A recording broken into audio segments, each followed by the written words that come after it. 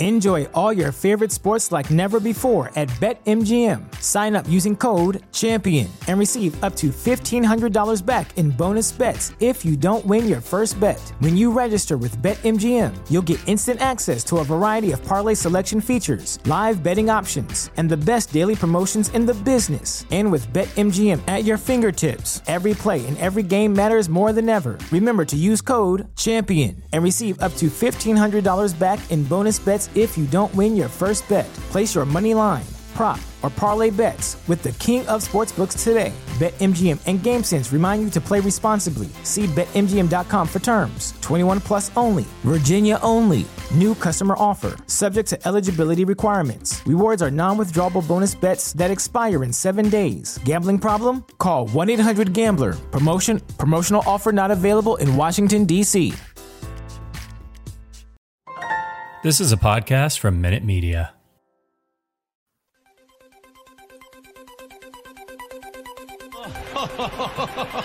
Who would be a Wolves fan, eh? On goes Paul. People might yet win it here for Wolves. Flash in the shot. What a goal!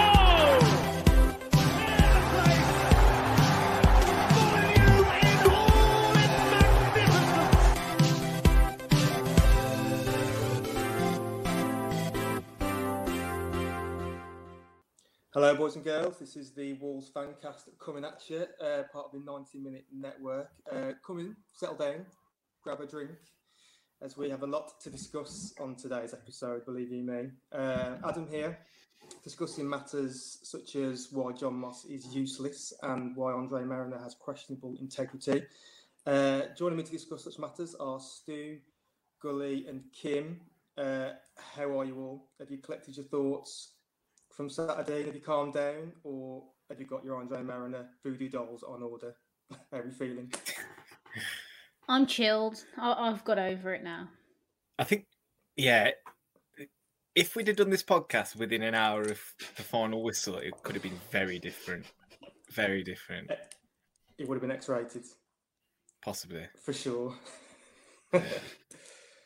Well, I've got a lot to discuss. We've got a lot to talk about. So we'll jump straight into it.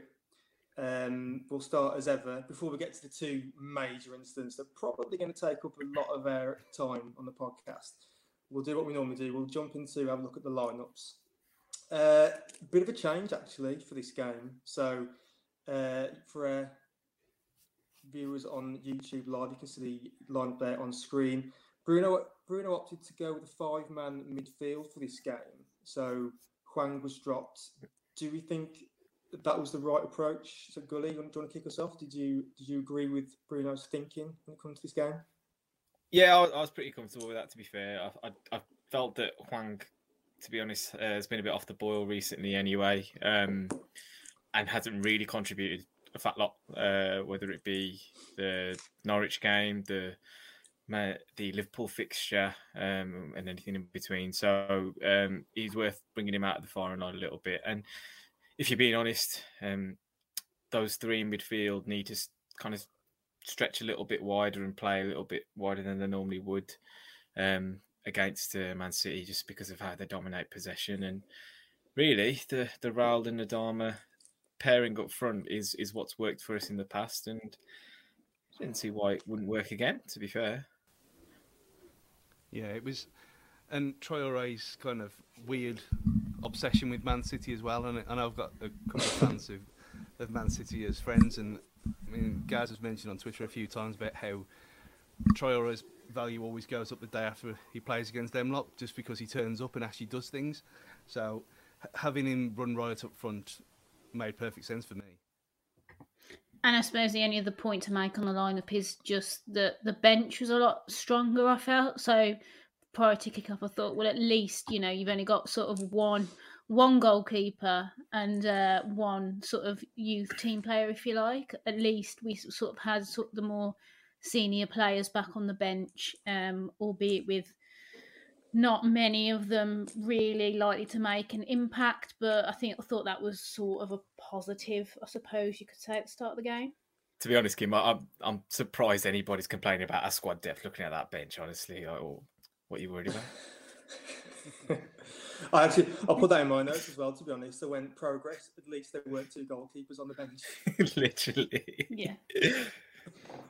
Although, I mean, that literally, their central midfield was literally all of our 3 senior midfielders. That's all we got. Apart from the little Litcund on the bench. I was thinking when Neves went down, I was thinking, so if Neves has to go off, who on earth is going to sort of play in centre midfield? Kundl, I'd imagine. Wouldn't they? Lukey Kundl's going to get his merit to shine. I'd have loved that, to see him just get chucked in there. That'd have been just fun to watch, wouldn't it? Baptism of fire. He would have been up against what? Gundogan. Yeah. What are you worried about? You could have had a Conor Ronan situation again. He'd run the show. Who knows? Conor Ronan was brilliant that day, to be fair. He was.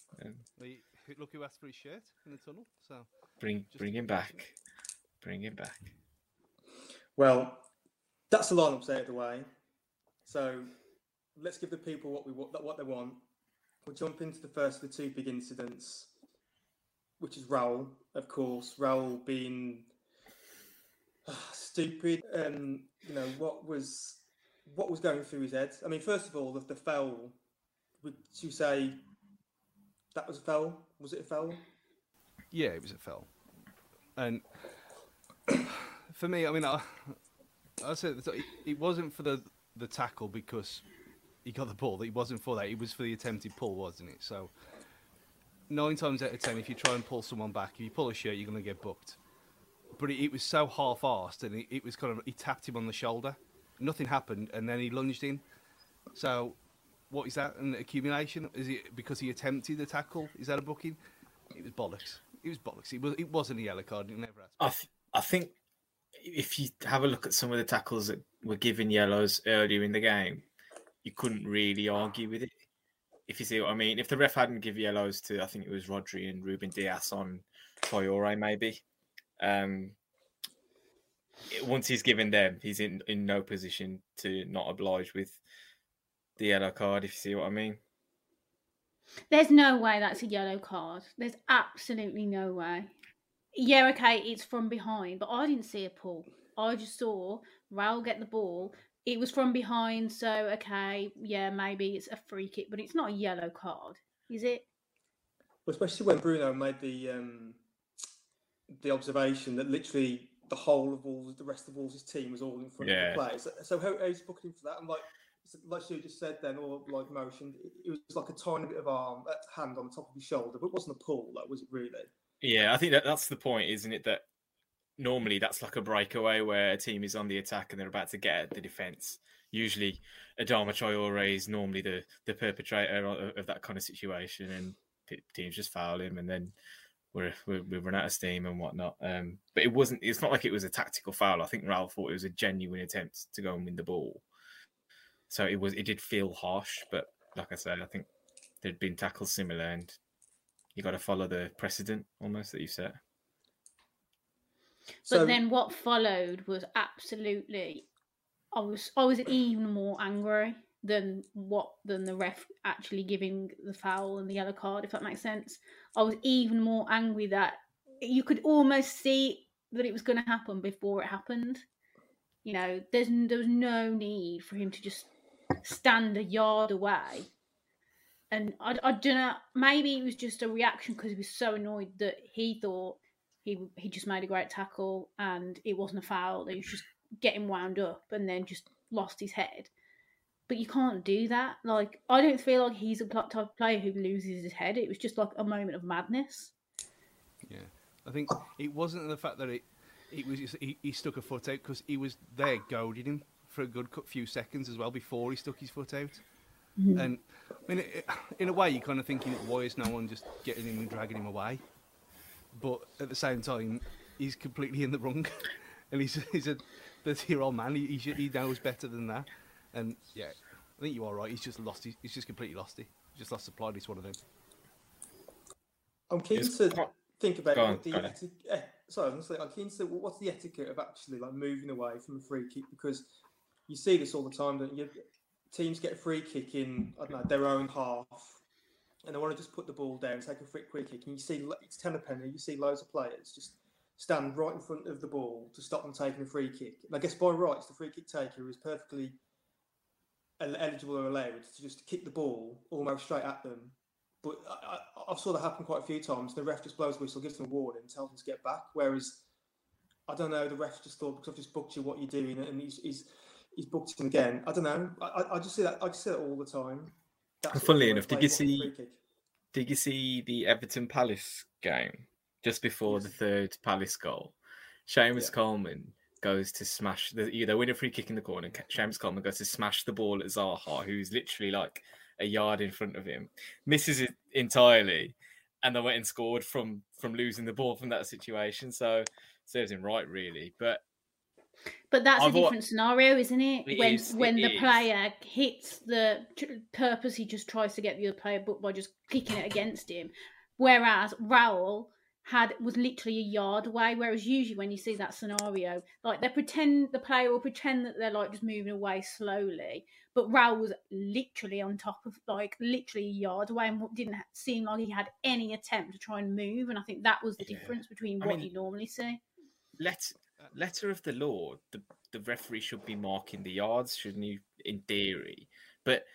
And maybe that was Raul trying to create a bit more of time wasting and asking the referee to say, look, if you want me 10 yards, you're going to have to put me 10 yards away, kind of thing. But it's one of those situations where it's the middle of the pitch. It's not like he's having a strike at goal or anything like that. So I can't see a referee actually going out and making that decision to do it. So, and once you've received that first yellow card, you got to switch your brain on and actually figure out that it's probably not the best decision to make there. I think it's the fact that he stuck his foot out. That's what's got him sent off. Well, then, if the ball had just hit him and he'd been standing there, I think he would have got okay, this is your final warning, pack it in kind of thing. But he's purposely lunged to stop the ball being played seconds after he's been booked. So, I mean, big fat John Moss has got no choice there, unfortunately. I mean, do you have any? Is that his official name now? Yeah. Well, he's got Mossy on his boots. That kind of says everything you need to know about the man. So. Really? Has he? Yeah. That's like, yeah, wow, we've seen that Celebrity Refs Twitter he? page. That he must have featured on that then. Yeah, it was. Oh man, that's like Mark Clattenburg levels of loving yourself, that is, isn't it? Yeah, he's one of them. But you look at him and you think, oh, he's not like that. He doesn't seem to be the type. But I don't know if this is going to come up. There we are. Wasn't he the one that got seen at goals like in the summer? He was just having a knockabout with his mates or something, I think. You know what? That picture's from Man City game last season as well. Oh wow! I think. Put the tinfoil hat on, Stu. Yeah. No, you can't get his hat underneath that hat. You might have to change a bit of hat and make a substitute hat. Yeah. I mean, when you saw it happen straight away, when you saw he put his foot out, did your heart sink, or did you think? I mean, did you have any sympathy for him whatsoever for Raul? No, it was always going to happen. I could see what was going to happen before it happened. I don't know what you could just tell. As Stu said, he lunged to stop the ball. He was about probably not even a yard away. I've got no sympathy, and I love Raul, but that was probably the most stupidest thing I've ever seen him do. It's so un-Raul-like, isn't it? As well, he doesn't do normally stupid. He hasn't done stupid things to us really, and then he's just gone and done that when we're really in the game where we need all 11 men on the pitch. To be honest.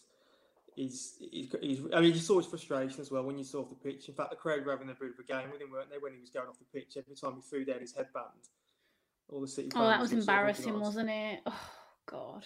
But instead of just walking, he kept doing it. Because he was just embarrassed, wasn't he? He was annoyed at himself. In the end, it was almost like as it happened, and he just stood there, and then he just dawned on him, like, why did I do that? And I think he was just more annoyed / embarrassed that. I don't know what he was doing, like smashing his headband on the pitch. When you look at when it zoomed in on his little face, and he looked like he'd been caught wanking by his mom. He was like, well, what have I done? That kind of thing. Not that that's happened to me before you say it. My sister, yeah, but not my mom. Yeah, he knew straight away what he'd done. So. That has or it hasn't? What? You said that has happened? He has been caught by his mum, confirmed. No. I got No, his sister. Yeah, I got caught by. This is featured on Cage Fighting Podcast, so you can go and listen over there. But I'll repeat it again for the audience at home. I was in the glory days of Smash Hits magazine over the middle poster of Louise Nerding. Fair play. Yeah, fair enough. Yeah. Of who? Louise Redknapp. Oh. I don't know. I'd have to Google that because it doesn't feel like a wise choice. You're talking mid-90s here. This is like Louise, Eternal Louise. Yeah. That's the one. Yeah. Why are you like? I'm confused. So why are you like? Oh no, Gully. Weren't she like a sex symbol back in the day? Yeah, she don't look bad now. She don't look. Kind of still is, yeah. Yeah, no one looks as good as that picture of Liz Hurley on the beach yesterday, though. Top boosters do for you. Yeah, boosters, kids. Well, that was the first incident of the two, and obviously at this point in the game, we were thinking we're in up slack alley here when it comes to the rest of the game, because playing against City with 11 men is hard enough as it is. Now we've contended to play with 10, and then our cause wasn't helped at all by the incident involving Moutinho. And in my notes, I've just put VAR WTF. I'll be honest, there's the picture on screen, zoomed in for the people watching on YouTube. I'll be honest, when I watched this, I actually breathed a sigh of relief when I saw where it hit him, because I thought, well, at least there's no way that this can be a penalty. Fine, big fat John Moss has given it, but I thought when this gets looked at by VAR, there's no way this will stand. It just can't. But obviously, how wrong I was. Who wants to start dissecting this? Who wants to have a rant? Well, I was there, and I kind of, for my sins, as soon as it happened, I thought penalty. My first instinct was penalty straight off. From where we were, I mean, we were I was on the middle tier of the three. Because his arm was up, and I thought, oh, it's a penalty. And then you kind of, this image got showed around everywhere. Again, it's the one with Moutinho's arm in the air for the audio listeners. And I thought, okay, well, yeah, it's harsh, unnatural position and everything else. And then you lot all laid into me saying you haven't seen it, which I hadn't. And then it took a good 2 hours later, after the incident happened, to see a video on Twitter of the other angle from behind, where you can clearly see it just hits his side. And then maybe even like the print on the ball brushes his underarm. It's complete bollocks. And for the entire football world and Dermot on Ref Watch this morning to come out and say it was the wrong decision kind of says everything you need to know about it, really. It's baffling beyond belief. If it was the other way round, right? Well, I just don't think we would have got the penalty. Like, I genuinely just think that ref was ready to give Man City a decision, and obviously the crowd were getting on his back at that point. And I just think it was, how could he have been sure to give that penalty in the first place? Like, he couldn't have seen that and was 100% confident that that was handball, because it obviously wasn't. No, but that's what I'm saying. In the stadium, it looked like handball. On first viewing, it looked like handball. And he was nowhere near the play at all, obviously. But from his angle, was similar to ours, from behind him, he just looked like, he's got his arm, he's jumped with his arm, the ball's gone over there, and he's touching his hand. So, with the benefit of doubt of, oh, okay, if it's not, then VAR will save my arse. So this one is not on Big Fat John Moss. This is on our friend from down the road. Indeed. But this is where, Stu, fair enough that, you know, you've given VAR the opportunity to review the situation. Giving a penalty still gives you that chance to make the right decision. For them to then look at it, the amount of time that they did, I think when you think about the context of the game, the situation that we're talking about, the fact that Man City really hadn't got anywhere near us in terms of actually scoring a goal, apart from was the Cody header off the line before that, maybe. That was it. I can't recall a real decent chance before that. To then kill us, basically, with that decision, knowing that, you know, we've got 10 men on the pitch, how big a decision that is within the game. If you're going to have to watch this as many times as they did, it's basically inconclusive, essentially, isn't it? You should be able to tell what is a handball and what isn't. And the other thing I always think with handballs are, if it's going to be a subjective decision, basically, and it shouldn't be because there's laws to assess this, but if it's going to be a decision whereby, what is the point of the handball rule? The point of the handball rule is to stop someone literally stopping the ball with their hand going in the direction that it needs to be going. João Moutinho does not do that. He's not literally trying to stop the ball from heading into the... He is trying to stop the ball heading into the box. He doesn't hit his arm for a start, but Jesus Christ, how many people does it take to get a... it sounds like a joke, doesn't it? How many people does it take to get a VAR decision right? Answers on a postcard. The whole point of VAR is clear and obvious error.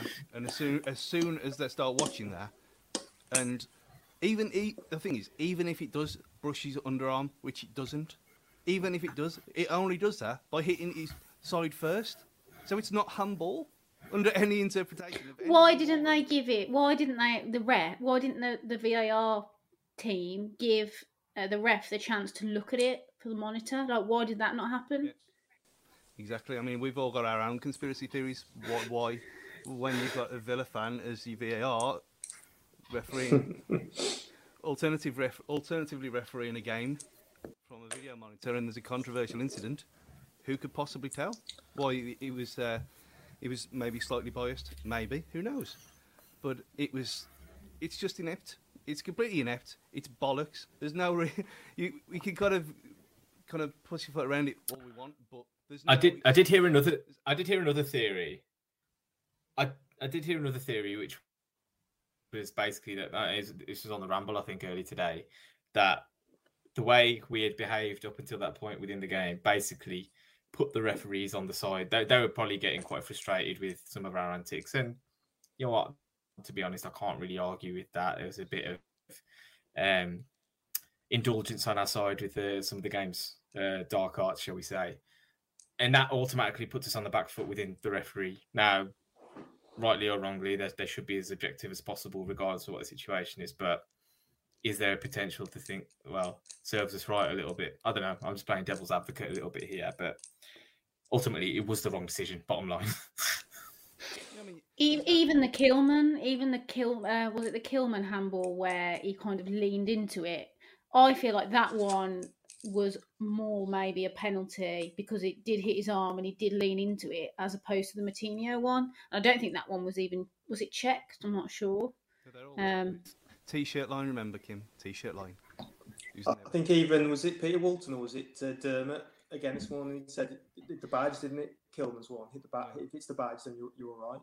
But do we not think with this one with Moutinho? And I think his arm is actually being pulled away, isn't it? That's right. Yeah.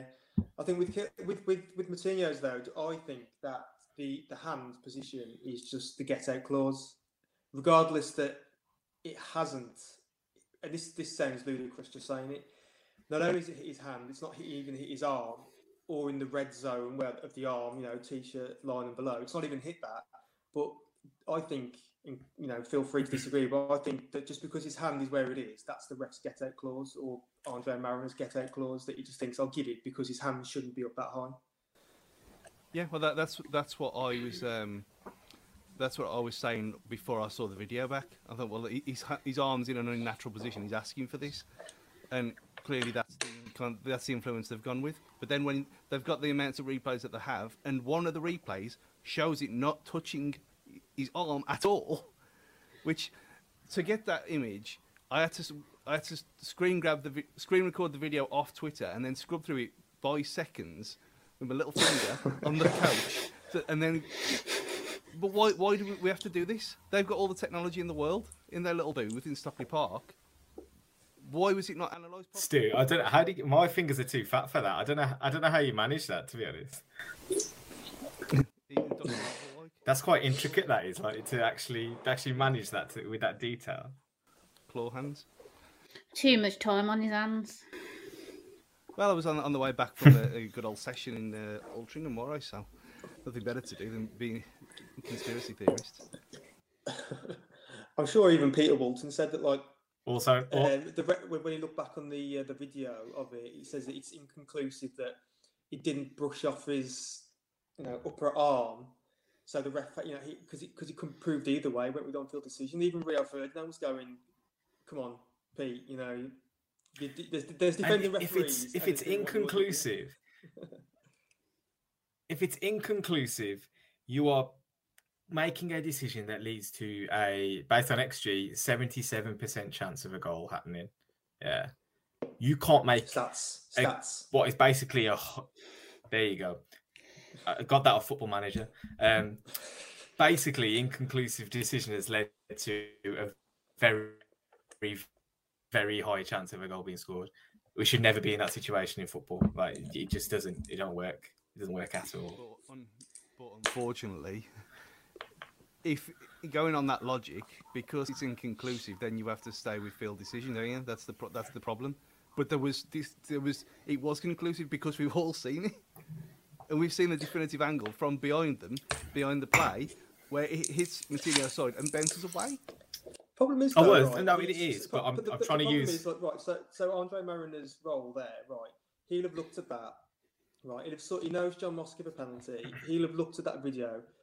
Surely to God, right? He would just should say, John, you should probably just go and have a look at that yourself on the VAR screen, right? And just take another look. Whereas, literally, Mariners have looked at that and just gone, yeah, I think that's a penalty as well. Fucking bullshit. Like, there's no way that he's not. He should have just referred him to go and have a look at the on-screen monitor. Mind you, though, would you have any faith in John Moss reverse his decision, though? Well, at least then he's giving. So many times does it when they get referred? How many times do they actually say, okay? Most of the time. Virtually all the time, don't they? Yeah, they always go with the referred. If they get referred, decision. That's what the decision's going to be. It's as good as, yeah. Yeah, so if he's saying, Mossy, you need to have a look at this because it looks a bit dodgy. And he goes out, trundling over in his little penguin, like, run that as you are. And he gets there and he sees that. I mean, surely, to God. I mean, even he wouldn't be able to say, yeah, I was completely correct there. No, you wouldn't, would you? Because you're not correct. It's an absolute farce. It is a farce. Do you know what's even more, as annoying, actually? It's not even Wolves. I watched some of the other games, and the penalties that are given, they're just infuriating me. And I'm just neutral in the games, and it's like Ronaldo going down like he's been shot, and he was barely touched. Madison against, was it Burnley? He basically just kicked the defender's leg to get a penalty. And so it wasn't just our game that annoyed me. It was just the whole thing of all these decisions where I don't feel like a lot of them were penalties. Some might say that Ronaldo one was a touch of a rapist. But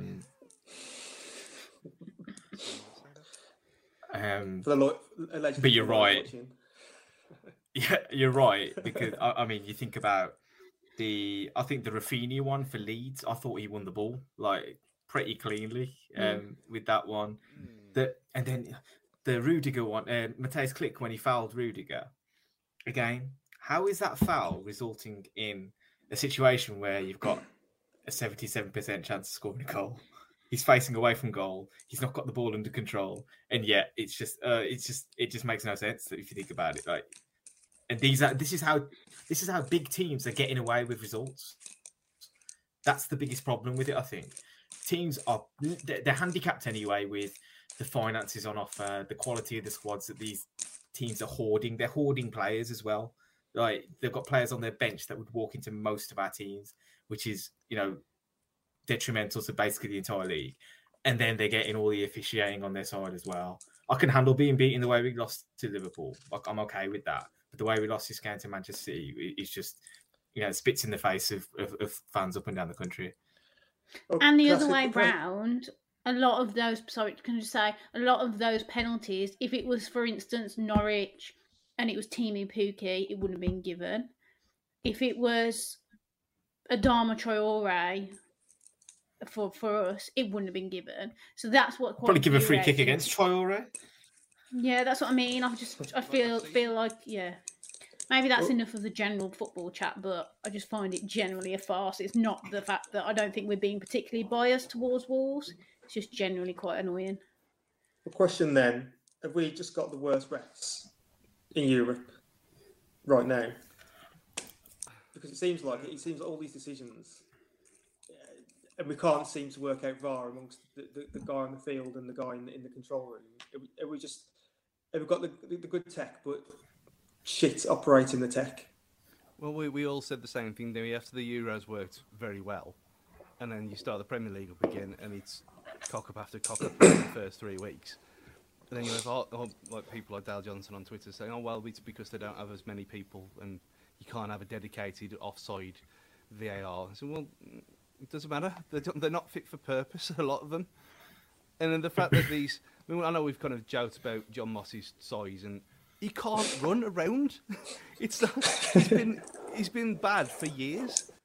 And yet to be fair, I mean, in this game, he only had half a pitch to work in because the ball was only ever in the one half anyway. Am I right in saying it was Nuno who had to go with John Moss last year or the year before? It was Lee Mason that Nuno had to go. Oh, was it Lee Mason? Saying basically, yeah, he's just unfit to referee, which is amazing to think that he actually had that claim. But there's so many of them. I've listened to this on some, I can't remember what podcast it was, but they were talking about it like how. Oh no, it was about like Formula One drivers. How there's people there who are just people like Alonso and Raikkonen's retired now. I know you lot don't care, but it's the same thing that all these old guys are there cluttering up the pack when you've got a lot of young people coming through, and they're just being denied by these chances who are just still like lingering on. And it's exactly the same kind of thing here. Like we've got that guy from Australia who's now been fast-tracked into the Premier League after 1 year in the Championship. Because I was just going to mention him actually as well. I was going to mention when he guys like it. It is quite funny when you see like these these elite athletes are being refed by people like Mike Dean and John Moss, like people you think then they're not in like peak physical age or probably fitness, but hey, there you go. We could rant all night on that really. Gully, do you want to come in before we move on? Anything you want to add? I just wanted to say, just to kind of again move the conversation on. I think if Raul stays on the pitch, we have a sniff of winning that game because I felt we were comfortable defensively pretty much throughout the fixture. I don't think Man City were poor. I didn't think they were very good at all. And if 11 was versus 11 second half, you never know. I don't think we would. We wouldn't have because we weren't ambitious enough. The whole game. Oh, here we go. Here's the real RG coming. We'll get on to that in a minute. I just want to say before we move on to that line of conversation, we did have a good chance right at the end with the King, Max Kilman. I mean, we defended like it's all game long. So City, apart from the Cody head off the line, didn't really have much of a chance. But I did think for a split second, and there's the chance on screen you can see. I did think that it comes about 90 minutes, wasn't it? And we had this little break around. I just thought we can get something here. I honestly thought we can snatch an equaliser, and I would have gone absolutely ape shit if it had gone in. And it was quite close, wasn't it, Kilman, right at the end? I mean, how mental would you have gone if you had got that in? I mean, the place would have gone. It would have gone up. It would have gone Traore 2-0 game levels of mental after seeing that performance and the backs to the wall in the second half. But again, it only adds to frustration that we managed to do that with 10 men in the last few minutes of the game when, like Kim said, it was so... Yeah, the defence has been so good against Liverpool and Man City. We lost both games and created, 5 chances between 2 games. It's been that negative that it's more negative than Nuno was. And I was pretty open about saying that if Nuno had still been here, I wouldn't have renewed my season ticket because I'd had enough of that nonsense. And I know, they're the best 2 teams in the league, blah, blah, blah. But we didn't have a go. And we had the guy on the preview show last week saying, from the Man City preview show, saying, if you have a go at us, that's the best way to get something, like Palace have in the past couple of years and stuff. But we didn't even try until the last minute with Kilman. And it's like, 66 minutes is when Sterling put that ball in the net. And it took us till the last few minutes to be like, oh, we should try and get a goal because we're losing the game. And I think I'm not suggesting that we go gung ho because we're playing Man City. I'm not that naive. However, we've seen teams like Palace get something against Man City, and they haven't been as negative. And what I mean by that is when we get the ball, our passing's not good enough. We lose it. We're getting it and losing it. It's coming all the way back. And we just needed to have a bit of composure. And what we've got to realise is we're not Norwich. We're not Burnley. We're not Newcastle. I know we need new players or whatever. We've got a small squad. But these players are mid-table to upper table players. We're not as, underdog and bad as we're making out. On that line, so after the game, Pep made some comments, and his quote was, "It's difficult to play against a team that didn't want to play." So is that a case of more like, sorry, mate, we didn't play how you wanted us to? Or is it that, have we actually played anti-football for the last two games? And, should we, or do we attack these like elite teams and risk getting a spanking? Would our fans be happy if we attack them, lose 4-0? So let's say if we lost 4-0 against both Liverpool and Man City, but we, quote unquote, had a go. Is that any better or worse than what we've done in the last two games? This is the thing that I find amazing when people talk about the fact that we're not having a go at these teams. Still, I'm gonna hark back to an episode of Set Piece Menu. Actually, I know you listen. Adam, do you listen to Set Piece Menu as well? Kim, haven't recently listened to Set Piece Menu. No. Well, they had a really good debate once about the way that we kind of perceive our own team's performances, and essentially most fans, and this is pretty much everyone, only ever see one team on the football pitch, right? Whether it be, and it's obviously usually only their own team. So a bad result is always a bad performance from their own team. A good result is a good performance from their own team. And then whatever you want in between.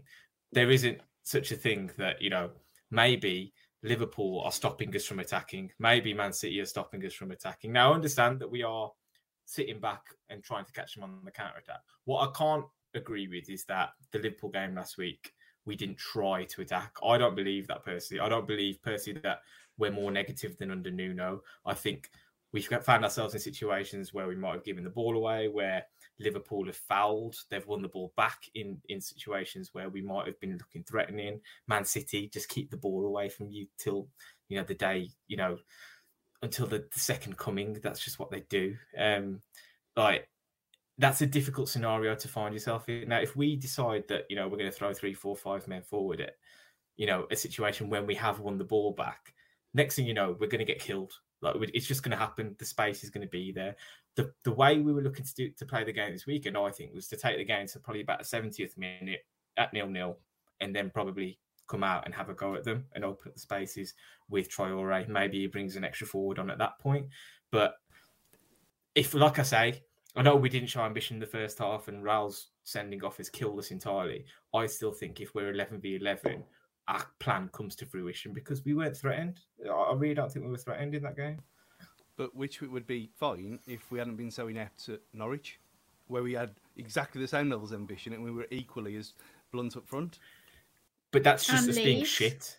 Yeah. But it's not just a one-off, is it? It's not just against Man City and Liverpool. It's in a lot of away games where we've literally just gone to defend against really mediocre teams that we are better than on paper. But there's a difference between playing badly and actually the plan being something else.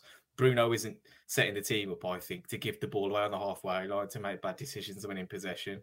He's setting the team up to create opportunities to attack teams. If that doesn't then get implemented out on the pitch, to a certain extent, I've got a bit of sympathy for him. But that's his job, to get the players to do that. I'm not being funny. Going back to that Leeds game, Adama Traore started that Leeds game. He was on the pitch for probably about 70 minutes, I think. He completed 0 dribbles in that game. When have you ever heard of Adama never beating a player within a game? That's like, how's Bruno supposed to kind of legislate for that? He can't. His plan is when Adama gets the ball, he beats people. He didn't beat anyone. That's not on him, really, is it? Yeah, this is what I said about after the Norwich game as well, where he was moved out of position after 7 or 8 minutes because he did fuck all. He offered absolutely nothing at all, and he looked like he'd been playing for 2 days straight. and that's his attitude problem. And then look, amazingly, he was massively up for the last 2 weeks. I wonder why. But again, this is not having a go at Bruno at all, because we all know that he can only work with what he's got, and that's down to recruitment and financing. We all know that. But I don't get the absolute loving about how brilliantly defensive we are, because I think there's certain people on Twitter as well who've said the same thing, that yeah, it's all well and good when you just go to not let the opposition play, which Pep's got a point. It doesn't bother him. Why should we listen to him? Like Bruno said, it's nothing to do with him, but he's valid in what he says, because we went to spoil the game. But then again, that's what a lot of teams do. Like, we're playing Man City. What does he expect? We're not going to go gung-ho. So I think his comments were just a bit ridiculous, because we're not just going to roll over and go out all attack, are we, and let them score. I think it's just a ridiculous comment. On the other hand, we need to get that balance right. We need to be better on the counter. To be fair, I'm not saying... It's all relative, isn't it? Like, it's all relative. Like, when we were in the Championship, I'm sure we had teams that come and set up to spoil the game against us, and then we're doing the same again. It's the food chain, isn't it? What you're saying, Kim, it's like, no one should be bothered by that, should they? Football, there's many ways to play a game of football, isn't there?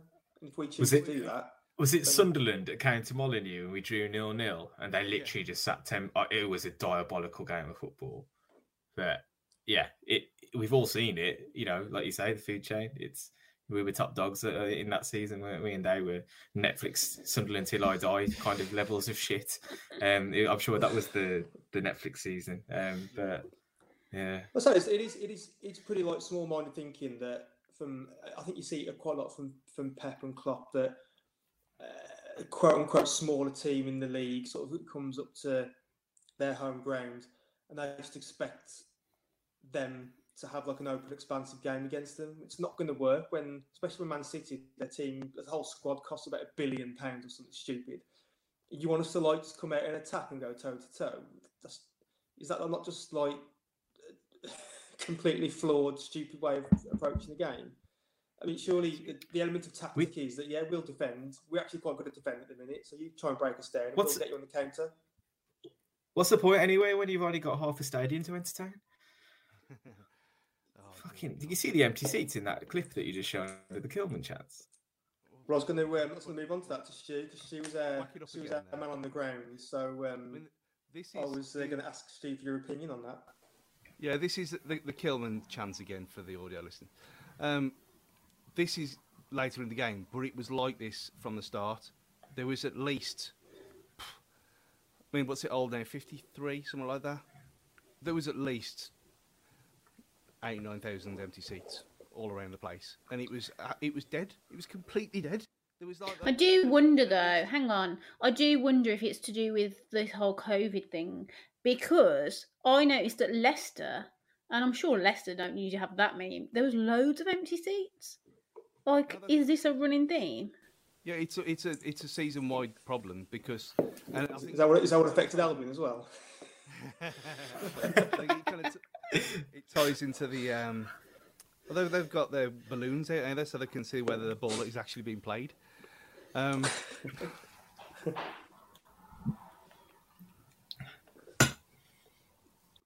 I think Steve's gone. We've lost him. We've lost him. Either that, or he's having a really deep thought. He looks like he's seen a ghost. To be honest, like, fucking hell. But it baffles. To be honest, Man City, it baffles me. Oh, there you go, Stu. You're back. Go on, carry on. Oh no, I thought I was there anyway. Oh well. No, you weren't. No. Yeah, at least Man City, you normally get a bit of Blue Moon, and you get that "We're Not Really Here" song. Love a Blue Moon. At least once. Good beer. None. It was just let's sit here like good boys and girls, like we're at the theatre, and that's what Theatre. And over 3 tiers, it's hard to get an atmosphere going anyway, as we found at Wembley and whatever. So it's not the greatest place to get anything going, but it's been a running theme of the season where wherever we've gone, it's been just dead. And this has been, and the only two that are different is Leeds, because they have a season last year in person, and Brentford, because it's both of their first time. I mean, a lot of Leeds fans' first time in the Premier League. So maybe it's a bit of fatigue setting in. Maybe it's a bit of COVID there as well, that people don't want to sing and spread the disease. It could be a lot of things, but it's definitely a thing this season where atmosphere is awful throughout the whole league. It just is. I do find but our atmospheres aren't even good either, are they? Our home atmospheres aren't good either. So it's pretty much everyone. It's like there's been a reset, and everyone's been reset to like 20 years in the future, where we all like born with clappers instead of hands. I do find City though quite like entitled in the fact that they just sit there, arms folded, waiting for a goal to be scored, or like 3 or 4 everyone score per game. It just seems a bit of a, to me, it just seems a bit of a soulless existence, doesn't it? Because you get 20 teams in the league, you're probably going to like brush past about 16 of them. Obviously, you can't beat yourself, but the other teams you're going to play, all but Chelsea, Liverpool, and probably maybe United, I suppose. You brush past most of them, so I don't know. It must be a soulless existence. I've got an idea.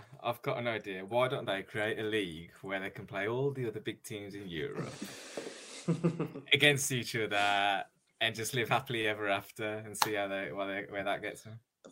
Put that in writing. Seems like a good idea. You know what? I'll try and get a think tank on it, like a group together, and see what they think. So from the game then, any heroes? So anyone particular like Cody, or again, I thought Aït-Nouri had a fantastic game. And actually we had a Twitter question from Ben Massey, who posed a bit of a question for when Johnny comes back.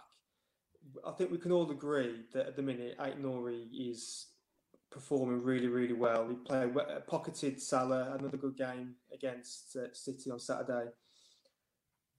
What happens when Johnny's fit then? What happens to Aït-Nouri? Does Johnny go straight back in, or do we tell Johnny he's got to sit on the bench for a bit? If Aït-Nouri continues to show this level of form, I think you have to say that Johnny will sit on the bench for a bit. I think the test will come where we need someone to be really solid at sort of in Aït-Nouri's position, and Aït-Nouri's looked maybe suspect, but at the moment, even obviously we know going forward, Aït-Nouri is better than Johnny, you could say. However, I think still in the long term, Johnny's probably better defensively. But then last few games, you can't argue, can you, with Aït-Nouri in defensively? I think he's been absolutely outstanding, marking Salah out of the game. And if he didn't get injured and we didn't have to take him off, we'd have probably come out with a draw then against Liverpool, because we probably wouldn't have conceded that goal. So, yeah, I think at the moment it's his shirt to lose if he continues to play at this level, personally. And that's expecting Johnny to come back as the player he was as well. Yeah. And not someone who's been broken twice in the space of a year and a half. It's a massive ask to even expect him back to anywhere near that level, let alone without a pre-season under his belt as well. And I think the question's more relevant that does he replace Marcel on the bench for me? Because where's he going to play? He can't just come back after the injuries that he's had and just sit there and then expect to play. He's got to play under 23 football. He's got to build himself up again properly and not be rushed back. And there is no rush. Yeah. He's got plenty of time. So thankfully, because we've got Aït-Nouri playing well, I think the other thing worth remembering is the fact that we always wanted a little bit more going forward out of Johnny. I think, even when he was at the top of his game, brilliant, solid defender, able to snuffle out any kind of attacker. But because he ain't left-footed, because he wasn't necessarily that great going forward. I know Aït-Nouri's flattered to deceive a little bit going forward this season so far, but he is still a more natural player in the final third who is likely to produce a little bit more. So you almost want him, because if he's got both sides of his game now, he's becoming a complete wing back. Absolutely.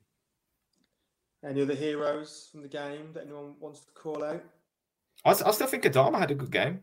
Like for the time he was on the pitch, I think ultimately he did what he could, and maybe there was an odd opportunity to actually go and take on 3 or 4 men, but that's his job, and that's the thankless task that we leave him with every week, and that's the standards that we hold him to. So. I think the two obvious ones are defensively, aren't they? Cody and Kilman. Obviously, Kilman unreal defensively. Did that little mazy run, didn't he? Towards the end of the game. Obviously, then got on the end of the header, and then I think there was a corner, wasn't there, again, which he nearly from the resulting header when we had the corner, he nearly went close again. So I think for me, he was man of the match. Maybe you could say Cody because again, he had the clearance off the line, was just generally really, really solid. But I would give it Kilman. Not that I'm biased. In the club. Even Gully's in the club now. Oh, no, absolutely. We've got to give special mention to Jose Sá again as well, though. He's just every week he just gets better and better and better, and it's all the fools who thought him for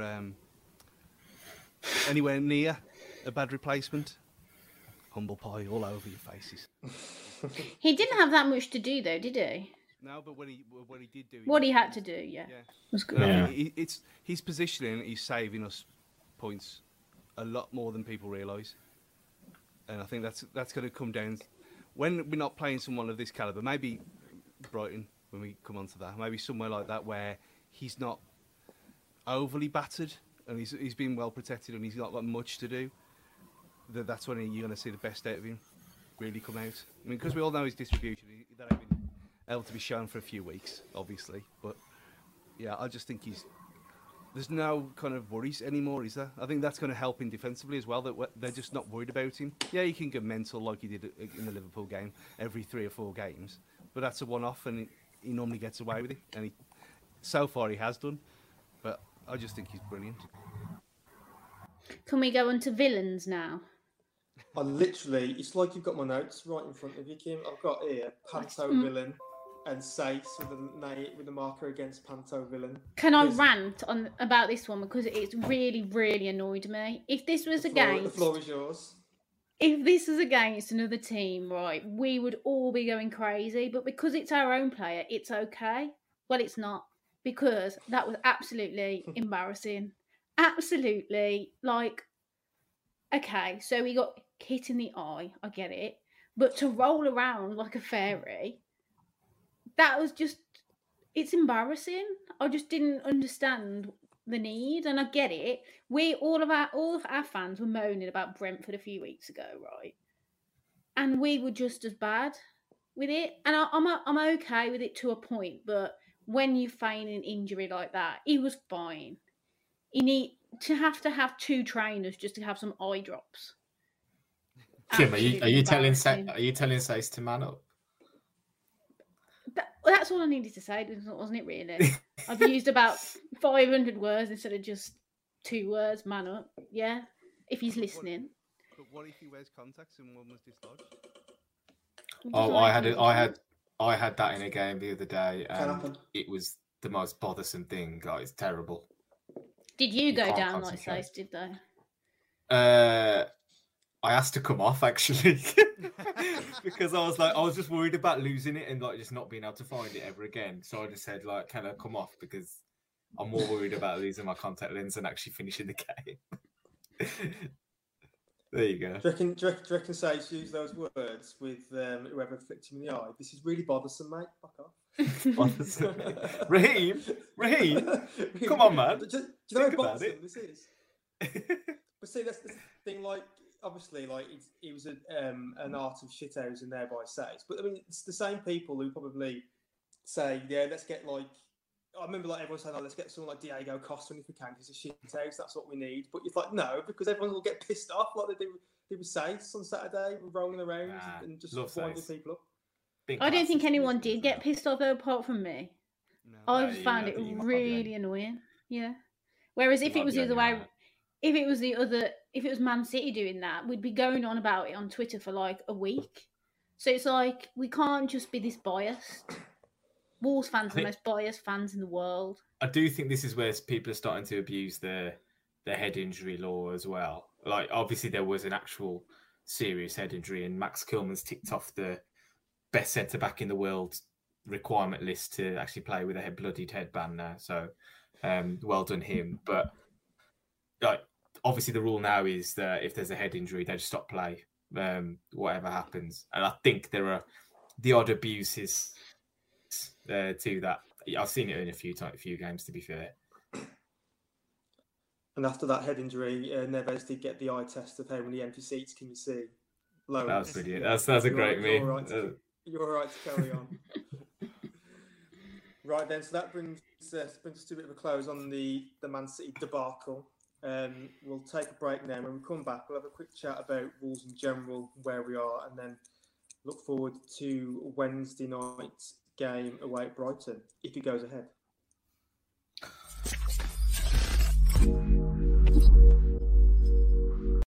Attention parents and students, we have an incredible exclusive offer from our friends at ProPrep.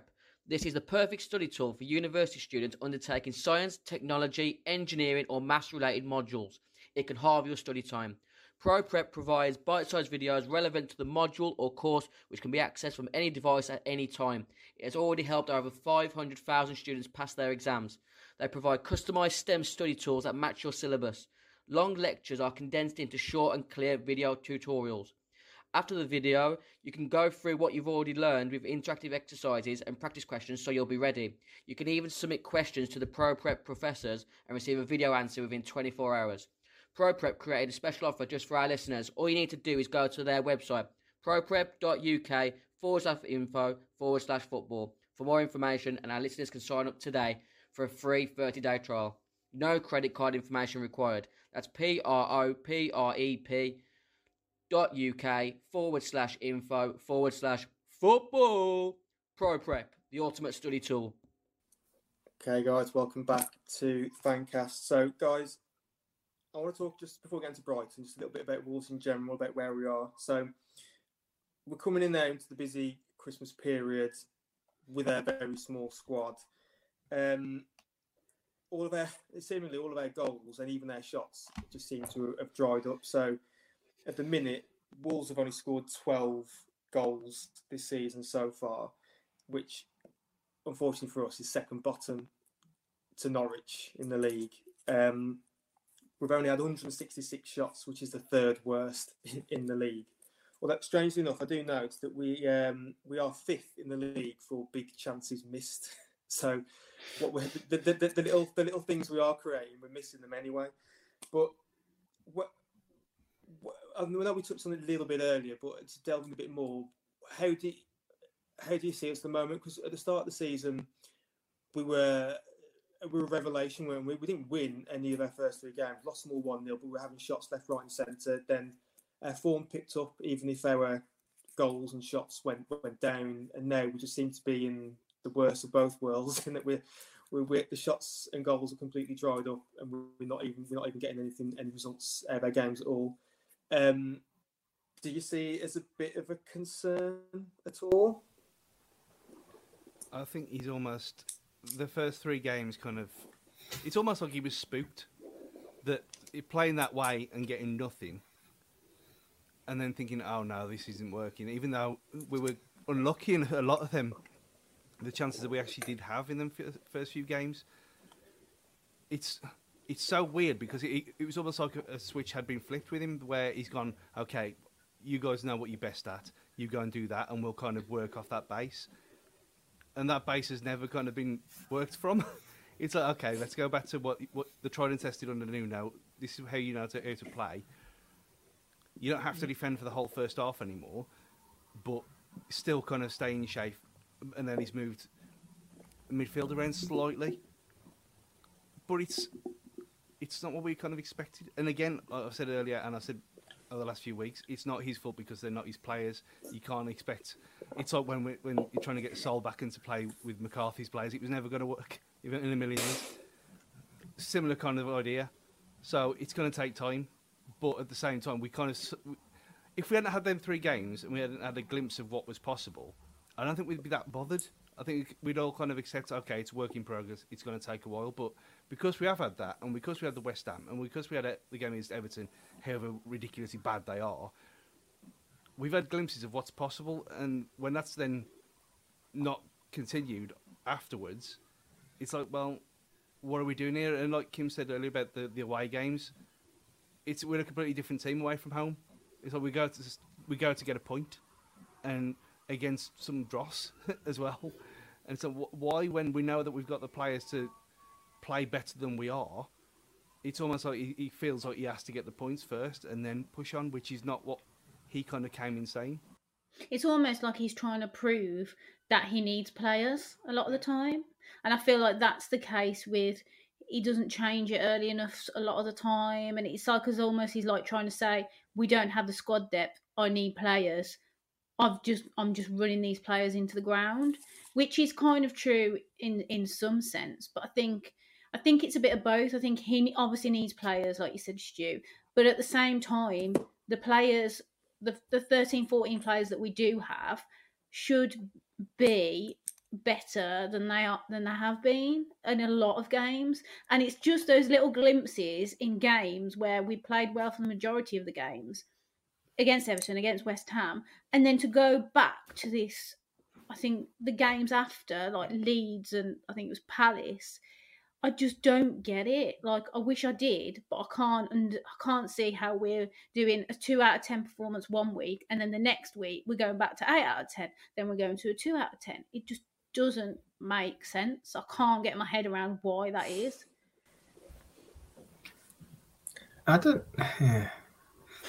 It's a curious one, because I think all the signs are there that we actually are quite a well-coached team. I think the fact that he's got the defensive setup working as well as it is shows you that he's got good coaching credentials. He's got players like Cody and Sace defending more proactively, looking solid. He's worked Kilman into a player who I think, the way he's playing at the moment, could basically play anywhere. Like he looks that good. Even our wing backs, like I say, people have question marks over Semedo and Aït-Nouri. Defensively, they've been absolutely excellent. The problem being, we've got a bit of a one-paced midfield. There is no dynamism in there whatsoever. And which he noted, didn't he? He came in, and he knows that. Yeah, and ultimately, I think the dynamism in the team comes from Adama. Full stop. Adama played in those 3 games at the start of the season, created all that chaos, created all those situations where we were firing shots at goal, etc. But ultimately, we didn't create lots and lots of good chances. Now, what we've done, I think, against teams like Everton, as an example, we weren't as dynamic, we weren't as, kind of fluid, but we managed to build play better, we created good chances, and ultimately, we managed to keep teams at arm's length as well. And he is trying to strike that balance, but we're gonna find these games where we are in a pretty shitty run of fixtures at the moment, where teams that we're playing against are gonna make us look a bit poorer than we actually are. Now, you can't legislate for playing shit against Norwich. You can't legislate for the performance against Palace.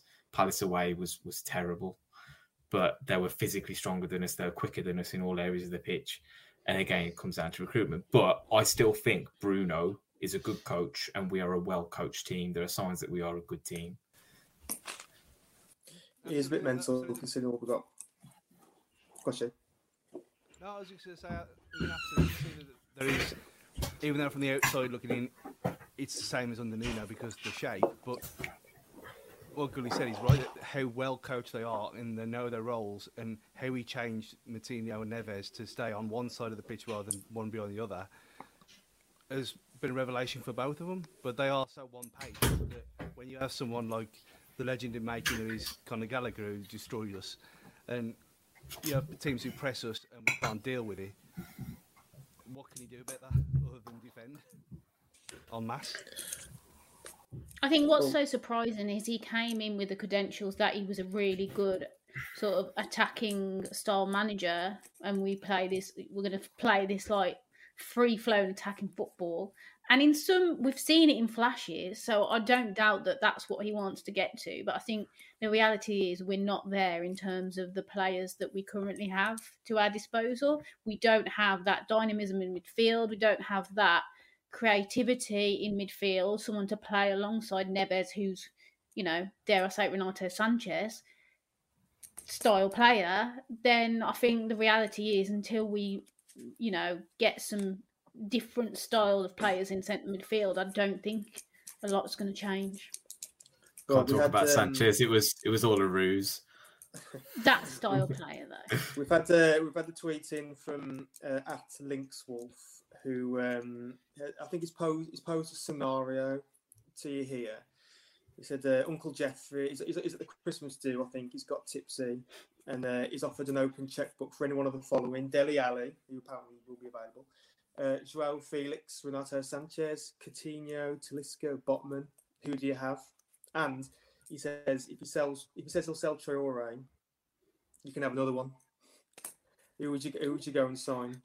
Definitely sell Traore, wouldn't you? If you could get two of those, you'd sell Traore because we've got loads of attacking players. We've got Neto to come back, and you then miserable man. You and then you bring in people. Dele Alli, Coutinho, or Sanchez, any of them with a bit of midfield creativity. And that's not me having to go at Traore. That's just me saying we need centre midfielders. Dele Alli hasn't played well for about 3 years.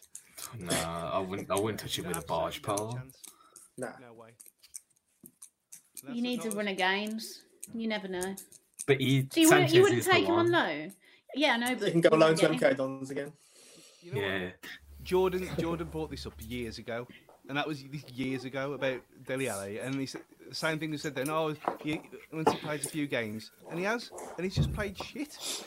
If he wasn't who he is, he would have been dropped, and he would have been down in the Championship by now. Because when he comes on loan in January and he plays a run of 10 games for us, and he top bins a couple, we'll remember this conversation. I'll clip it out myself. It's never going to happen. This is the thing, though. When we talk about adding dynamism into our team, Dele Alli doesn't do that. He's not mobile. We watched him at Molineux this season. I thought, this was a player at one point in time, and he scored 15, 20 goals in the season. I think when Pochettino was at his peak and stuff. But I think he's good at getting on the end of things and stuff. And the fact that he got man of the match in that game against us at Molineux was incredible, because he was just he wasn't good. But you just look at that deeper bit of position in midfield. You need someone who's going to break from there, carry the ball and make runs, and it just screams Renato. It does. Like, there aren't that many players like that in the world, unfortunately. And one of them is a George Mendes client, and that's just the way the cookie crumbles for us, isn't it? So, but the dream's over.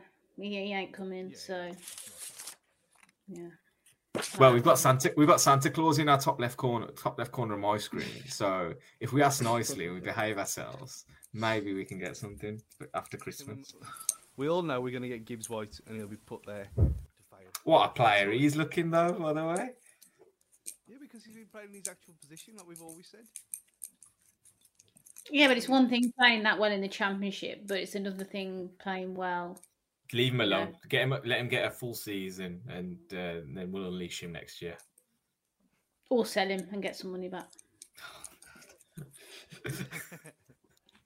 Also, I think I can hear a grasshopper in the background. Wow. They'll be back in Europe before we are, I reckon, won't they? No, of course. Probably with Saï. Is Saï still there? Saï, he's director of football. He knows what he's doing. He's got a degree in all sorts of shit, hasn't he? He's got about 12 degrees, I think, hasn't he? He knows what he's doing. Yeah. All right. Well, let's move on to the Brighton game then. Like I say, well, if at time of talking, we are scheduled to play Brighton away on Wednesday night. Up against Gully's mate, Mr. XG Potter. Two sides, really. There you go, yeah. Showing the love for the video viewers. Again, a tale of two sides struggling to score. So we've already discussed Wolves' woes about struggling to score. Brighton, not much better. They've only scored 14 goals this season. Now, we don't need omens, really, when we play Brighton, because it's practically illegal for Wolves to win against Brighton. It's just seems like this unwritten football law that we just never seem to beat them. There you go. The stats are up on screen now for those that can see. So, out of 6 games, we've only won the one. don't remember when that was, to be fair, but we drew 4. Brighton won the 1. Obviously, these are all Premier League games. And as I said, it's low scoring affairs, really. Wolves scored 7, Brighton scored 7. They are, without doubt, our bogey side. And to compound that, looking at the form guide, Brighton haven't won in 10. I've not won in 10 games, right? So we know what happens then. We know what's going to happen on Wednesday. Adam, I tell you why we next. I tell you why you don't know why when we've beaten them is because it was nobody was there last season. Oh, there you go. Didn't count. I don't even remember that. We weren't there. Gibbs White with the winner. That was we actually played quite well that game. Well, last time we played them at the Annex, it was actually, I say low scoring affairs. It was bloody 3-3, wasn't it? That's put me to right straight away. Wasn't it? Did we go 3-1 up? Yes, there we go. It's on screen again for those that can see. We actually went 3-1 up, so we went a goal behind. Connolly scored for Brighton, then Sace, Burn on goal, Neves, all in the first half. 3-1 in half time. Lovely. 3-3 end of the game. We just cursed against this team, aren't we? What have we got to do to beat them? Well, they've got a few players out there, haven't they? A lot of players out with COVID. 4 out with COVID, and then they've got some suspensions and some injuries. So you know what happens? We still won't win. For those that can see it on screen, I don't know what player it was, but his face is currently a mess of COVID right now. For those that can see it on screen. But yeah, I think was it Andy Naylor, I think from The Athletic earlier on today, tweeted out saying they've already got Dunk, Duffy, Webster, Welbeck, among others, out. They've got a couple that are coming back from injury, and then these mysterious 3 or 4 positive COVID tests. I don't think we know who those players are right now, do we? But as if the run of 10 games that I didn't think was bad enough, with all these players out as well, we're still not going to beat them, are we? He's told us that. I bet he's like the backroom staff that have all got COVID or something. And he turns up and he's got a full strength lineup. He's like, "Hey boys, how'd you go in there? Didn't know that." I don't know. You'd think that he's a cursed manager. To be fair, Graham Potter, his team should be a hell of a lot more successful than they have been. Like I say, Mr. XG. That is literally his moniker now, isn't it? But with all those injuries, you'd like to think that we should be with the upper hand if the game goes ahead, and I hope it does because I've got a ticket. So, oh, loyalty! Brighton on a Wednesday night. I know. Must be respect. Would you, if it got called off before I set off, say, what would you do? Would you still go down and spend? We've got a hotel booked. Well, we're setting out about 12, but we've got a hotel. We're stopping overnight. Would you still make a couple of days of it, or? Well, you not in the different. I would. Yeah, it's something to do, before everyone gets locked down for months on end anyway. So that's true. You might as well go for it. Yeah. Something to do before your COVID pass comes ineligible or invalid. Oh, because I haven't had enough booster. Yeah, Jesus. Expiration date. Well, to be fair, with Brighton, I mean, start of the season, let's say they were top 4, 5. I mean, the XG was actually becoming G. They were getting the goals, weren't they? They were performing quite well. But then, obviously, in the last 10 games, the G's become F all, and they've not been scoring for love and money, to be honest, and they've dropped. But they've continued to play very well, and they've passed around and created loads of chances, but they still haven't won, so it's pretty pointless, isn't it? Yeah, and they still get booed off by their own fans. Are they? I found that amazing. That was amazing. Oh yes, yeah. Potter had a bit of a dig, didn't he? And his post-match interview, didn't he? Reminding them of their history. Yes. He goes, "I need a history lesson on the football club," because he was confused why he was getting booed. But I think I like watching them because, like you say, that there's always something going on with Brighton. When they've moved the ball, it's with purpose. They seem to get into the final third, at will almost in some games. If but they had they've got they had a Raul up top, do you reckon that they would Yeah. like be like Champions League? I think so, but they've got Neil Mopai, haven't they? So, you know, He ain't Raul, is it? last famous words, that isn't it? He's going to score a hat. Last even Glenn Murray, didn't they? Oh God, what a terrible, terrible player, and yet what a successful one. But I don't know. They've got some kind of secret formula going on, which means that they seem to play well against everyone. And yet,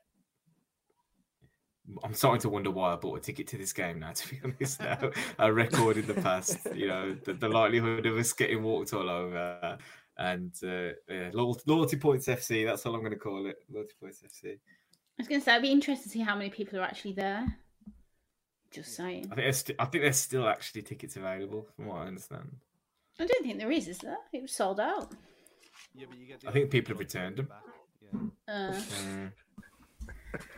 Yeah, I wouldn't imagine there's more than 1,500 actually turn up, to be honest. But then actually, no. Then again, you got London Wolves, so it's like a home game for them, so they'll take quite a few. Brighton is not London. You do know that, don't you? in terms of getting there, It's close to Wolverhampton, though. Yeah. Stu's travelled the length and breadth of the country following Wolves, and he's confused. It's because you're not driving, isn't it? It's because you're sat on the coach. You're not bothered about which direction you're travelling in. It's because it's sat on the coach slowly, like frame by frame in videos on the way to. Yeah, he has no concept of where the coach is going. Yeah. Well, there's 41 tickets left, so there's still time to get a ticket. There we If go. anyone is looking for spares. Fill your There's boots. still, 41 tickets. there's still a chance, folks. If you listen to this tomorrow morning, Tuesday morning, don't pass up the opportunity to go to a game that might be called off due to COVID. There's still a chance. You still do it. Pull 41 official tickets and about 2,000 unofficial tickets on sale on the day. You know what you should do? You should tell work that you might have COVID, you're getting some symptoms, so you're waiting on a test. Then get your COVID pass out and get all your stuff ready for that. And then you've got a free 24 hours at least, where I'm sure you're waiting on your PCR result. Nothing can happen. You're feeling a bit unwell for work, so you can't go into work. And then you manage to get to the game. I'm sure there's a plan there. Or you'd rather just sit at home working, I think, rather than faff around driving all that way for the game to be one either called off or two we'll just lose anyway.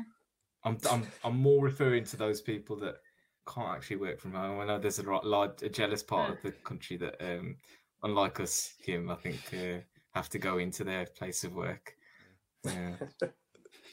The front So- line, yeah. Front line. Are you key staff, Stu? Key staff. Of course. I'll be there. I'm at work Thursday morning, 6:30. So, no.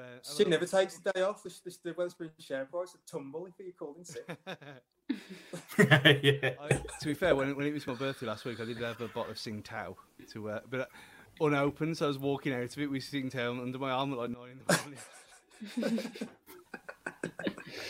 Great moment. Oh. So what's their predictions then for Brighton?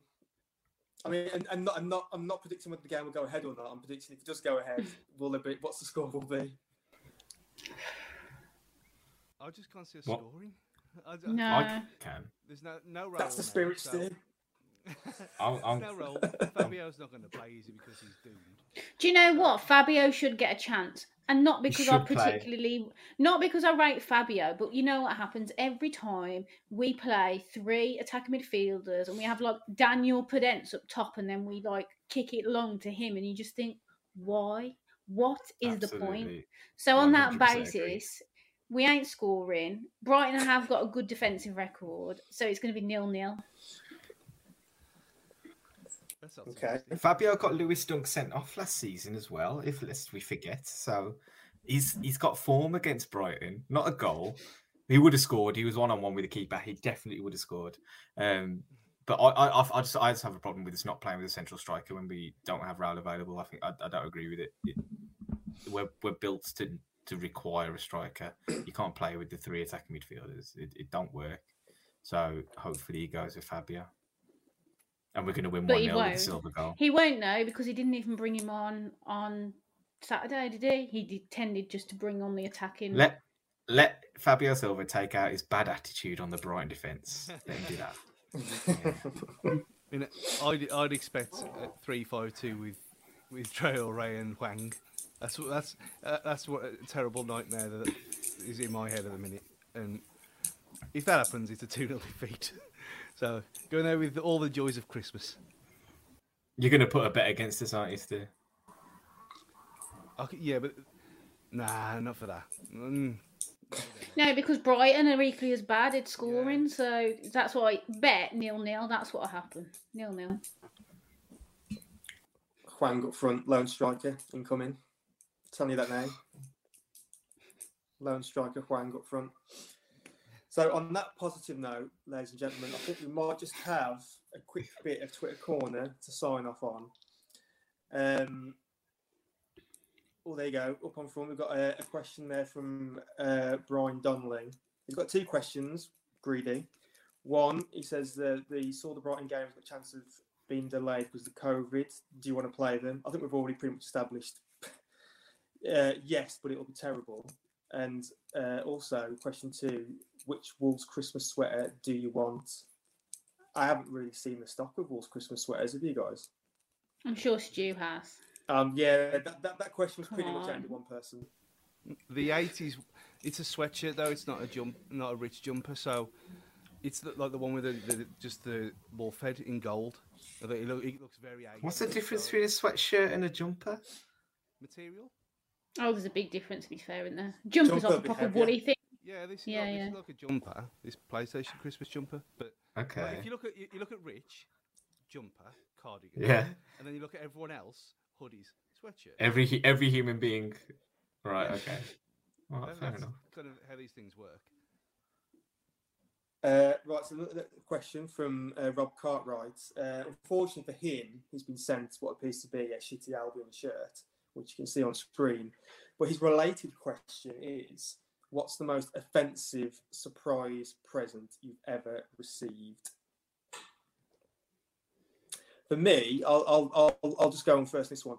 What's not necessarily offensive, it's confusing. A couple of years ago, I worked Secret Santa, and I was gifted on the Secret Santa this kind of furry octopus that was from a Chinese graduate, right? And obviously, I didn't hide my confusion, disgust it very well, because she knew I was unhappy with it. However, it wasn't until a few months later that I was told that actually what she was giving me in Chinese culture was a gift of good luck and prosperity. So she that was nice. She took massive offence at me, like thinking it was a piece of shit, and I just chucked it to the side. And even my kids didn't want it. And yeah, apparently it was a really nice gift from her. So it was not offensive, but it kind of was at the time for me. I thought, because everyone else was getting gifts that meant something to them and like actual proper gifts, and I got a little furry octopus, so I was a bit put out, and obviously I didn't hide it well. But there we go, that was mine. Hey, what's your guys' most offensive surprise present you've ever received? Stu, you look like you want to go first. No, I've never received one, but I've given one once that is kind of, it was accidentally offensive, but it was. I can't remember what the actual present was. I think it was probably a box set or something. But I thought it'd be funny to wrap it in bacon, and so I got this. So I wrapped it. I got this present. The only thing that should be wrapped in bacon is a sausage. Yeah, but again, this is a while ago, and so I wrapped it up in bacon, and then wrapped that up in normal wrapping paper, and took it around Dean's house, and he gave it to his mum to put the rest of the presents. But obviously they didn't know what it was, and it was all squishy. But he put it by the fire. Oh my God! So it came down, and there was this awful smell, and he said, "What is it?" And then he opened it, and it was all bacon nonsense all over the floor on Christmas Day. Oh my God! To be fair, bacon smells quite good when it's getting cooked, isn't it? I thought. Not wrapped around cardboard and it. No, okay, fair enough. What's the thought process? What made you think, right, I'm just going to wrap this in bacon? Like, I don't get why you would even think to do that. It was a kind of, there was a few years where I wrapped wherever his present was in something stupid. Like there was the one year I wrapped it up and I'd cut out loads of pictures of Giles Brandreth's head. But I don't know why. So when he opened the present, all these little Giles Brandreths all fell over his floor. Please don't ask him about the thinking behind that, because we're not going to end up finishing this podcast if we go down this rabbit hole. I prefer the bacon. Yeah, I think so. I agree. Goody, what's your most offensive surprise present? I mean, I've got off scot-free mostly, but there was one Secret Santa that it got me thinking quite deeply.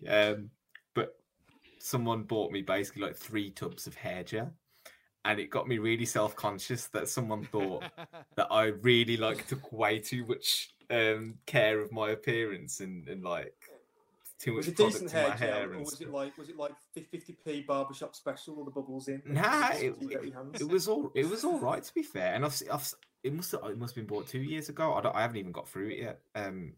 So it's good quality stuff. But yeah, it just got me very self-conscious. And yeah. Maybe it was a compliment to say that you take pride in your appearance, as opposed to your vain. I mean, yeah, clearly I've taken the negative approach to that one. I'm just grateful to have a full head of hair right now. So. Kim, what about you? So mine isn't an offensive present. However, on my birthday a couple of months back, the concierge downstairs in the apartment that we live in rang the buzzer and said, "Oh, you've got someone downstairs with a delivery." And I was like, "Okay." So ran downstairs, and it was a lovely bunch of flowers. So I was like, "Oh, that's really nice." And then I got upstairs, looked at the tag, who it was from, and it was from one of my friends who lives down the road. And lovely message, but apart from the fact that they'd put to Kim Grealish, and he's a Villa fan. And he knew that would just make my eyes roll out of the back of my head. So, yeah, I was quite offended in the end, but they were a nice bunch of flowers. So, there we go. God, who'd want to be Mrs. Grealish? Is he saying that you need to get the hair gel and do it like Grealish as well? Oh, yeah. I don't know what he's trying to say. Slick it back. Slick it back. God knows what he's trying to say. Right, next question is from King Wolf 84. Following the incident in the Chelsea Champions League game, which Wolves player would do a Sam Kerr to a pitch invader. Now, if you haven't seen this, this was in a Chelsea Women's Champions League game. I think they're playing Juventus.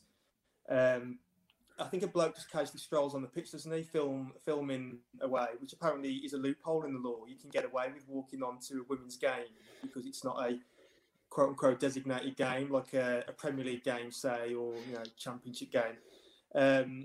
So he was taking an opportunity there, shall we say, and Sam Kerr took the baton and decided just to shoulder barge him to the floor, and then Judy got booked for it. It's got to be safe. But what player would you love to do that to? Shoulder barge. Yeah, I'd like to see how far Adama could send someone flying, but I don't think he's actually got it in him to do that to a civilian. I think they talked about a shoulder barging contest on the commentary and on the Saturday, didn't they? But he from the middle of the pitch, I reckon he could send him 20 yards. Do you reckon if I did that, how far do you reckon I'd bounce off a Adama Traore? Actually, if you actually went, oh god. Yeah, potentially. I'd probably literally bounce back into the stand, wouldn't I? Yeah. It'd be like that TikTok video that you saw online where someone doctors it, so you hit it and then your character just goes off the screen completely opposite direction. And we should have put that as a question: how high can Kim bounce off Adama Traore? I feel that's something that we need to get in touch with Wolves with and sort out, to be honest. Yeah. There's definitely a YouTube video in it, isn't there? They do some silly stuff anyway, like Taskmaster. Yeah, it'll be Saar, Sace Kilman, Cody probably, Ruddy as chairman of the board, but then you'll get Traore in as well. So Get in touch with Josh. Get it happening. I do reckon Pedence has the potential. He's an angry little man, isn't he? Sometimes Pedence. He'd try but fail miserably. Like, but he definitely be like Scrappy Doo, wouldn't he? Or just hold him by his hand. Yeah. Go on, Stu, who would you most want to shoulder barge? Who I'd want to shoulder barge? I mean, there's in the football world, Bournemouth team from the last 4 years. Eddie Howe, then. Yeah, Eddie Howe. Oh, it's so glorious seeing him fail. They've turned him into a character on Atletico Minsk now as well, where he says Charles for some reason. And it's just glorious. Right. Have we got any more Twitter corner questions? I think we might have one more. Oh, there we go. Dover Wolves. Oh, it's a serious one. Discuss Moutinho's lack of goals and assists over the last 2 years. I'm not about to start slating João Moutinho. I'll pass on this one. He's never really been that kind of player in his whole career, has he? So no, he hasn't. He had one season at Porto where he got a lot, but again, it's probably set pieces and against bad defences. Yeah, it's whenever you used to watch him in the Champions League, he was never like one where he'd score ever. he was just always there, just being a pest and making a pest of himself. And yeah, I think this is cruel. There's no need for this. The goals he has scored have been superb, which kind of think, well, he's got it in his locker, but it's more a case of, that locker's kind of permanently open and he's constantly hitting the balls to try and get there, like Neves has turned into. I was going to say, one pro is that I feel like these days, Moutinho is more likely to hit a shot from long range and it to go in than Neves. But then again, that's not saying that those shots are great from Moutinho. I'm just saying Neves' shooting's like awful. There's a pro. He's just the metronome, isn't he, in the middle of the pitch? We don't measure him on goals and assists. We measure him on quality of glasses of wine drunk. And his good looks. Also acceptable. He's pretty dishy, to be fair. There you go. That's their... So we have got the most pertinent question in the entire show, though, that has to be discussed in depth. Go on, fire away. Yes, I thought it might be this one. At CNRad. I assume this is Conrad, the name of who's put this in. How many house cats are ideal? I'm gonna have to defer this question because probably 0 is my answer. But who wants to take the baton with this one? I mean, there's a house that I'll go past on a school run every day that has got 4 house cats, and it's a flat.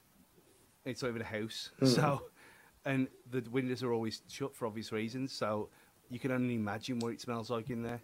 And that's my only kind of. Just imagine the potential fleas problem as well. Ooh. God. As long as they're well kept, they don't get fleas, and especially if they're house cats, it's very rare that that's going to happen to them. But again, you're going to have to be changing the litter tray like twice or 2 or 3 times a day at least. Well, you know more than we do, Steve. You've got cats, haven't you? Yeah, I've got 4, but they're not house cats. Though. One's feral and lives in the garden. there's only really 2 of them that stay in more than they go out. But again, there's no. Do they have morals of an alley cat? Oh yeah. One. Well, Gizmo. He comes up battered. He's the only one who goes to the vet all the time because he comes up and his face is all mashed up all the time. And he did get fighting. I've been to relatives and they've had a cat, and you pretty much don't notice that they're there. Like it's weird. Like I don't know why you'd want a pet that is so low maintenance. No, but some of them are ready to pounce. Like I don't like the fact that they're still and then suddenly my friend's got a cat. It's called Jensen. He'll literally just jump and it just makes you jump out of your skin. I just don't like cats. More about dogs. They're always on edge and they're devious. Yeah, they're a bit evil, aren't they? I feel. Well, they've got an agenda. Yes, basically, the plotting. They're just plotting. Yeah. One day, Stu, you're going to be forced out the house by your own cats. You got too many. You need to whittle them down a little bit. There's going to be a cat uprising in your house, Stu. And Yeah, the rabbit feral thinks it's a one, cat. the feral one's going to have you. He's been fighting every night. He knows. He knows a thing or two. So I think we've come to the conclusion then that the ideal number of house cats is 0. 0. Yeah. Sorry, Stu. I'd still say house cats is 1, 2 absolute maximum for the.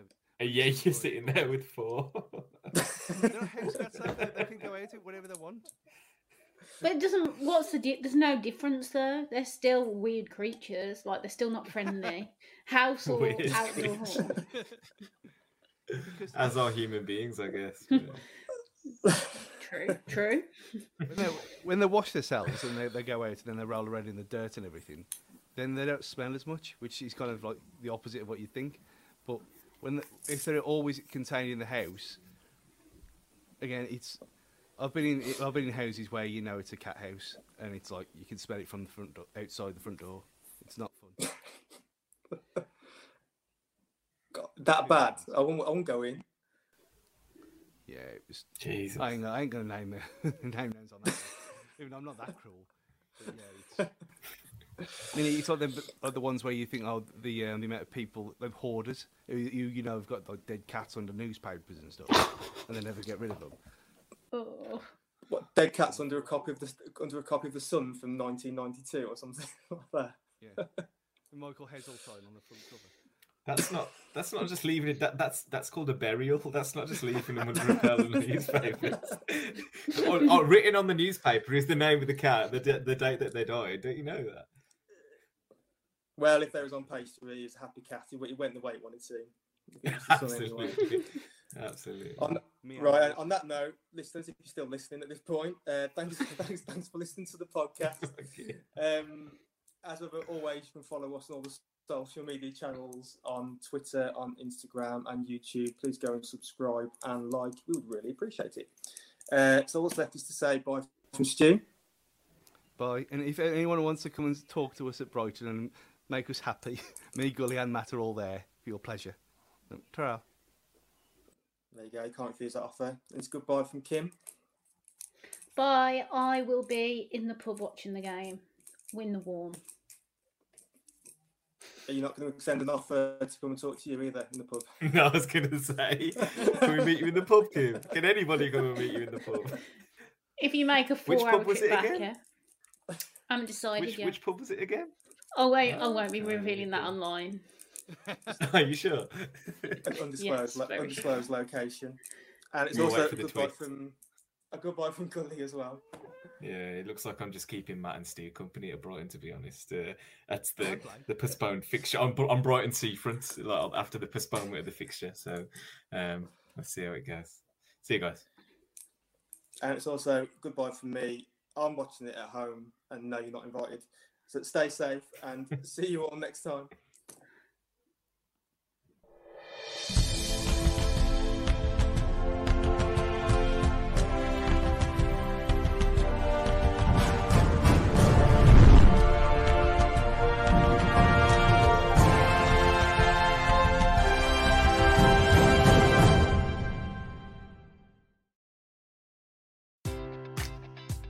Enjoy all your favorite sports like never before at BetMGM. Sign up using code CHAMPION and receive up to $1,500 back in bonus bets if you don't win your first bet. When you register with BetMGM, you'll get instant access to a variety of parlay selection features, live betting options, and the best daily promotions in the business. And with BetMGM at your fingertips, every play and every game matters more than ever. Remember to use code CHAMPION and receive up to $1,500 back in bonus bets if you don't win your first bet. Place your money line, prop, or parlay bets with the king of sportsbooks today. BetMGM and GameSense remind you to play responsibly. See BetMGM.com for terms. 21 plus only. Virginia only. New customer offer. Subject to eligibility requirements. Rewards are non-withdrawable bonus bets that expire in 7 days. Gambling problem? Call 1-800-GAMBLER. Promotional offer not available in Washington, D.C.